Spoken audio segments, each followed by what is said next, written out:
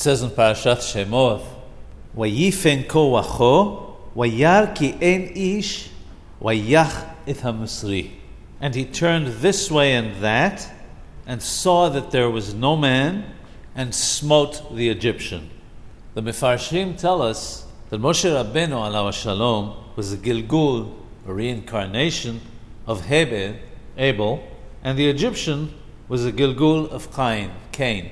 In fact, he was the third Gilgul of Hebel, as we see from the letters of Moshe Rabbenu's name, which are an acrostic for Moshe, Sheth, and Hebel.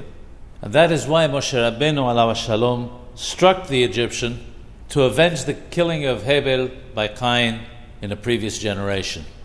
From this we can understand the words, "and he turned this way and that way," which comes to tell us that he looked at a previous Gilgul, and he looked at future Gilgulim, and he saw that there was no important man that would come forward to avenge his blood.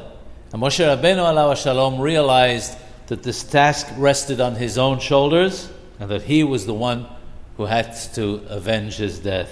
And from this we understand the meaning of the words, "and he smote the Egyptian, who was in fact a Gilgul of Cain."